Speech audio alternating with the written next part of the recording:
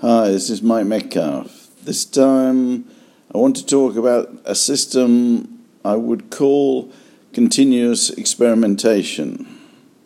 An alternative title might have been continuous improvement, but I do want to emphasize this point about experiments, undertaking experiments continuously.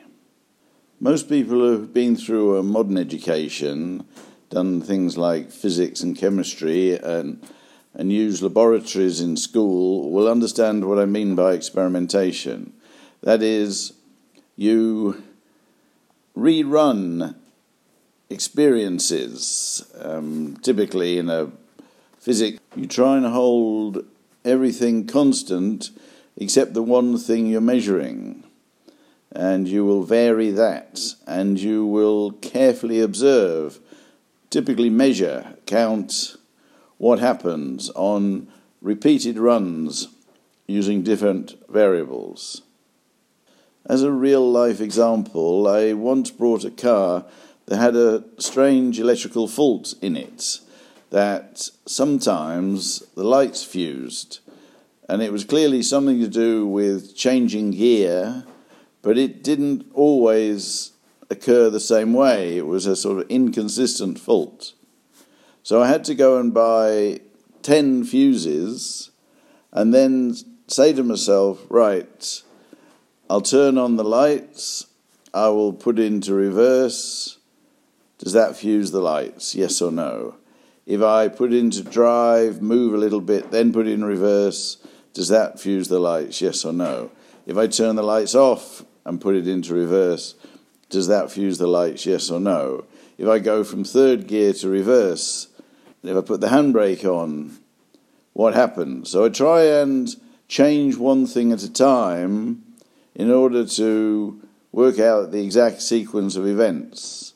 Now, as it happened, I worked out that if you put it in a particular gear and then into another gear immediately afterwards with the lights on, then a fuse occurred, and I could tell this to the mechanic, who said no problems to him. He could quickly change something. So I used experimentation to identify exactly what the problem was. So the concepts in use in experimentation are, first of all, there's a problem that you want to improve, careful observation, typically including measurement, but not necessarily, counting. There is a sense of reversibility of, I'm trying this, but if it goes wrong, it's not catastrophic. I can go back and do it again. I can repeat it under controlled circumstances. It's a process. I go through a process, and I'm interested in the function of things. What happens to something when this is done to it? I like the argument that one of the reasons that the Industrial Revolution occurred in England rather than the rest of Europe or in China or in the Islamic world is because, let's say, because of the work of Francis Bacon, who tried to instill in the general public, or at least in the merchant classes or the aristocracy, those in positions of power and being able to change things in society, a sense that they should imitate science and undertake experiments, that in their everyday life they should discuss what happens when things changed. They should observe and measure. They could do this in nature, and of course, if you had a piece of machinery, you could do it with that piece of machinery, be it pumps for mines or lifts for coal mines, anything really. One could experiment with the equipment that you use in your everyday life to see how you might improve it, and typically discuss this with others. That is, experimentation becomes an everyday norm of behaviour, in contrast to a more conservative or traditional view that leave things well alone. Don't mess with it. If it works, leave it alone. So I think one of the classic examples then of applying this continuous experimentation mindset would be the Stephensons. The father continuously improved machinery at his place of work. He then got his son to educate him so he could read more widely, but their overarching drive was to experiment and improve with things and look around for ways of improving things. And I think typically the son wanted to find ways of making a lot of steel for railway tracks, needed a new method of casting and forging in order to remove the carbon or get the right amount of carbon in the steel, but in a mass production way, so that a lot of railways could be laid. And of course, eventually found what's called the Bessemer method of melting and casting steel, which made it of the right strength and durability, thus allowing the whole revolution of railway tracks and steam engines and the Industrial Revolution to get going. Switching to a modern context, the idea of continuous experimentation is well known amongst software engineers. If you are writing a large piece of software nowadays, I think you have to assume that there will be a requirement to continuously improve it. It needs maintenance. The world will bypass your software if you don't improve it all day, every day. And thus, when you're writing it, you have to write it as if it's going to be experimented with continuously and upgraded and improved. The famous development of Toyota, which gets mentioned in a lot of business schools, you can remember that after the Second World War, Japan didn't have much industry really. The Americans made a lot of cars. They passed that knowledge on to Toyota, who now are bigger than Ford and General Motors put together. And Toyota put their success down to a continuous improvement program. Now, a lot of companies would say, well, they have continuous improvement programs. For example, suggestion boxes where workers can make suggestions for improvements. These get evaluated by middle managers. But Toyota tended to look at these suggestions as experiments, that any suggestion should be experimented on rather than somebody simply accept or dismiss it. That you should see ideas for improvement as a request for an experiment rather than a judgment. Of course, that means that you have to have the facilities really to run experiments. So if you have a car plant or even a food processing plant and people will suggest experiments, you do really need an experimental lab in order to do these things, to see whether improvements occur. And it has to be fairly close to the manufacturing, the point of manufacture, where the suggestions are coming from. Okay, so what is the system I'm thinking about? You'll understand experimentation to be a system where you set things up, you control factors, vary factors, record things. That's a system. I just want to zoom out a little bit and talk about it almost as a lifestyle and an attitude, that everything around you should be experimented with. The tension here being that not only with a certain amount of time and cost invested in something, but when something works, like you build a bridge or any other sort of structure really, it must be very tempting to think, well, don't mess with it. If you do, it'll fall down. The continuous experimentation view is the sort of opposite of that. It's always looking at something and saying, how can I improve it? How can I prove beforehand that what I'm suggesting is an improvement rather than a step backwards? Can I confirm or deny my speculation, opinion, thoughts, mad idea actually works or not? You can do this with legislation to some extent. Australia is a country that has different states, and often you get a call for standardization of laws across all the states. But of course that removes any opportunity to experiment. So it might be that someone has an idea that if we remove this particular piece of regulation, there will be chaos and mayhem, and you think, well, try it. Of course, you can do this nationally. I take the case of Portugal having no laws against illicit drugs, and finding that there isn't complete and utter anarchy, and that I gather the state of Oregon has laws about people being allowed to get a lethal mix of barbiturates in order to commit suicide from a GP on demand, really. I think you have to be a certain age, you have to be 80 or something to get it. But you can see these countries and states running experiments, whereas standardization tends to kill experiments. Having said that, you can see a certain sort of irony or problem that in order to experiment, you need to control things. So if you lock down and fix something, you can vary something else and see the impact of it. So if you standardize, say, parts of a car or a process, you then be free to vary other parts and see the impact.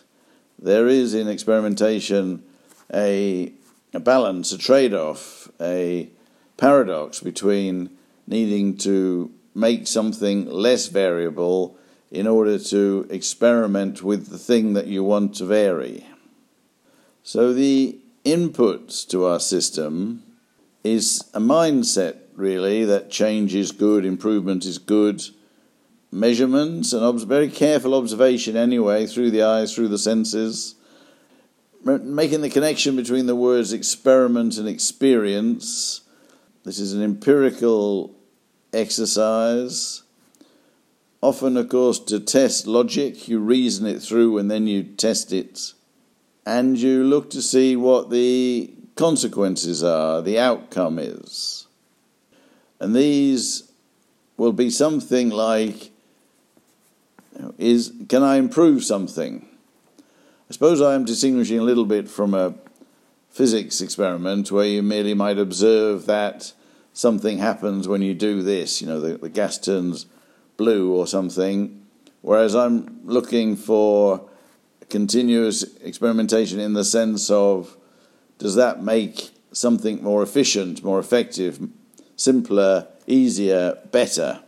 There's an improvement assumption in my experimentation. The use of the experiment is to improve things, not simply the accumulation of knowledge. Not that there's anything wrong with that, but I'm trying to emphasize a more pragmatic or practical understanding of day-to-day experimentation. So the outputs are improvement, progress, efficiency, more lives saved, more wealth, that sort of thing.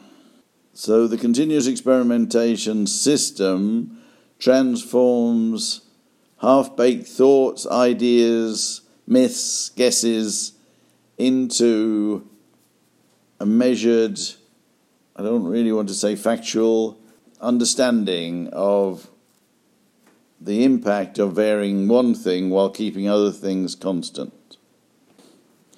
Of course, the systems thinking approach generally doesn't like the idea of taking a complex system, trying to hold everything in it static and changing one thing and then observing what happens, because of interaction effects. And the whole point of a system, or a system's view, is that you've got to expect things to be more complicated than you thought, therefore there to be reverberations, feedback loops, unexpected interaction effects.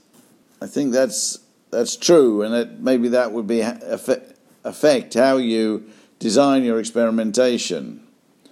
But I think the very fact that you want to experiment with things, you want to push the system and watch what happens in an isolated case where there won't be a catastrophe, buildings won't fall down or diseases spread or accidents happen, is the experimentation mindset. So saying something like, I'll take a town or region or an isolated factory and change something in it and then watch what happens, is a systems view. If you try and bind it just to the one system, you might be able to say, well, I can't really control all the variables, but I can isolate it from the rest of the world and see what happens. I remember an experiment many years ago when computer companies were competing, and a company couldn't decide whether it wanted to buy Apple, Microsoft, or in those days Burroughs computers. So it had 3 factories, so it put the different ones in each factory as an experiment to see, after a few years, which was preferred. Interestingly, when it went back, the people liked the machine they had. That the people who had the Burroughs said the Burroughs were wonderful and worked very well, and the Apple people said the same, and the Microsoft people said the same. But you can see how they ran an experiment by trying to see what the impact was of using different computer companies at different physical locations. What is being recombined in this system is experience and precision. Often a contradictory. When we have experiences in life, there's all sorts of things going on, we can be distracted, and they work in one context and not another. Right? So I think you've got to think of this continuous experimentation as an interesting mix of controlling one part and varying another, of precise experience. Might be, depending on your mindset, whether you find yourself to be more conservative or not, it might be that you think experimentation is sort of obvious. Why wouldn't you do it? Everyone does it everywhere. The issue here is the one of blocking or constraints. If you say to yourself, well, at work I would like to run this experiment, you sort of know that there are certain people who will stop you. Either your boss because they don't like it, or a workforce that you're trying to reorganize, or even a piece of machinery. You think, well, I need it for everyday use, I can't sit and experiment with it. Or there will be constraints on your opportunity to experiment. I think these are very important and very interesting. There used to be something called the theory of constraints, saying that really if you want to improve things, just get the constraints out of the way. These are blockages or bottlenecks. They need to be removed. Barriers need to be removed. I've mentioned Deirdre McCluskey's theory before. She thinks that the reason for the great economic growth and development of the world in the last 200 years was largely because a lot of the blockages to progress were removed. The church became less powerful, the aristocracy became less powerful, a middle class arose that had the sort of financial resources and interest, self-interest and freedom of movement to experiment and try things. An international trade world allowed for people to experiment with things. And that's why you got all the innovation and economic progress, that the removing of constraints often allows a floodgate of improvement to come through. Because a lot of people would think exactly the opposite. They'd be very concerned that there'd be chaos and mayhem. And that's sort of why it's a mindset, really. But I do think I try to identify what stops you from experimenting is important. You take, for example, teachers or university lecturers tend to think they might want to experiment with the new technologies and find they can't because there's a central administration or a government department that says this must happen, students must sit in this room at this time, or this many hours must pass with you in the room, or grading must occur like this. There will be rules. So that in fact the experimentation is stopped by a series of rules and regulations and people and processes and bureaucracies. And I think identifying that to allow experimentation is an important part of the system for continuous experimentation. Of course, it's always quite powerful when you're making a suggestion at work or in the family or whatever, rather than say, we are going to do this, to say, well, let's run a little experiment, let's see what happens, let's do it in an isolated case. It's very hard for a reasonable, rational person to oppose a suggestion for an experiment. And of course, the great thing about an experiment is that it can potentially come to an end, be closed down, and to be declared, ineffectual, or it didn't work, without causing any harm. So there are exit routes, there are closures to allow it to stop. I think evolution is a continuous experiment, isn't it?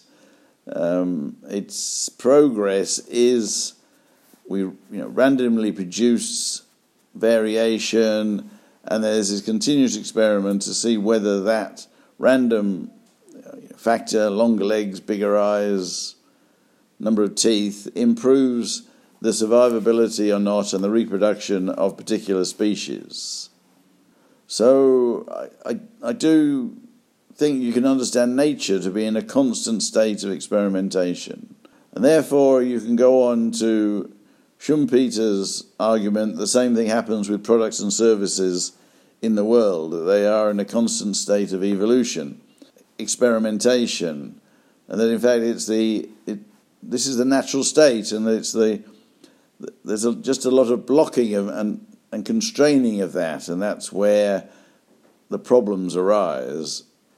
So the selectors in evolution are whether experimentation is blocked or not, whether things are allowed to be implemented, who or what has the power to stop an experimentation from occurring.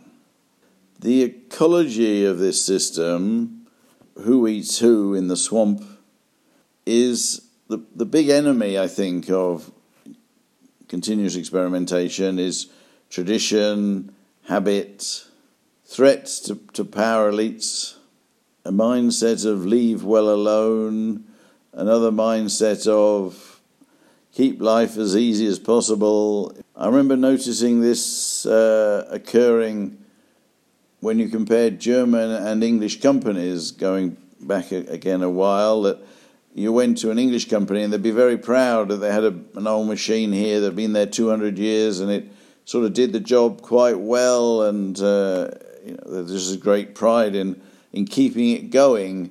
Whereas you went to German companies and it was always, we have the latest machinery, the new machinery, this machine goes faster, we're looking for another machine that goes even better. There was always this constant improvement and experimentation with better machinery, better processes. There was, in one case, a pride in tradition, and another a pride in innovation. The role model being imitated here is science, but I think there's a few differences. One is that you might not quite need the same measurement and accuracy requirements if you're trying to improve an organizational process or a piece of machinery or people's habits, social habits and things. But as mentioned, that under this continuous experimentation system, what we do is trying to improve things. I think science often is knowledge for knowledge's sake, which it then hands out and says to people, if that's useful to you, fine. I think there'd be a more relevant criteria for the system I'm talking about. This everyday practical experimentation worldview. Need to finish up by mentioning anti-fragile. I can see experimentation as a learning process, a knowledge acquisition process, even if an experiment is unsuccessful. That surely would make you anti-fragile. experimentation is a process of making things go wrong and seeing what happens, of benefiting from a non-continuous state. So I think experimentation and being anti-fragile have a lot of analogies in them. Okay, so that's about it, really. I suppose, to some extent, I would like you to encourage you and everybody else to think how at work they can implement a sort of mindset of experimentation. Your assignment, in the spirit of these podcasts, might be to think of an experiment you could do at work, something you could change and see the impact of in a measured way, carefully observed way. Partly to judge a reaction from others, their attitude towards the idea of an experiment, doing something different in an isolated location to see whether it was a good thing or a bad thing. Or how hard it is to set up an experiment in your organization or your workplace. Thank you.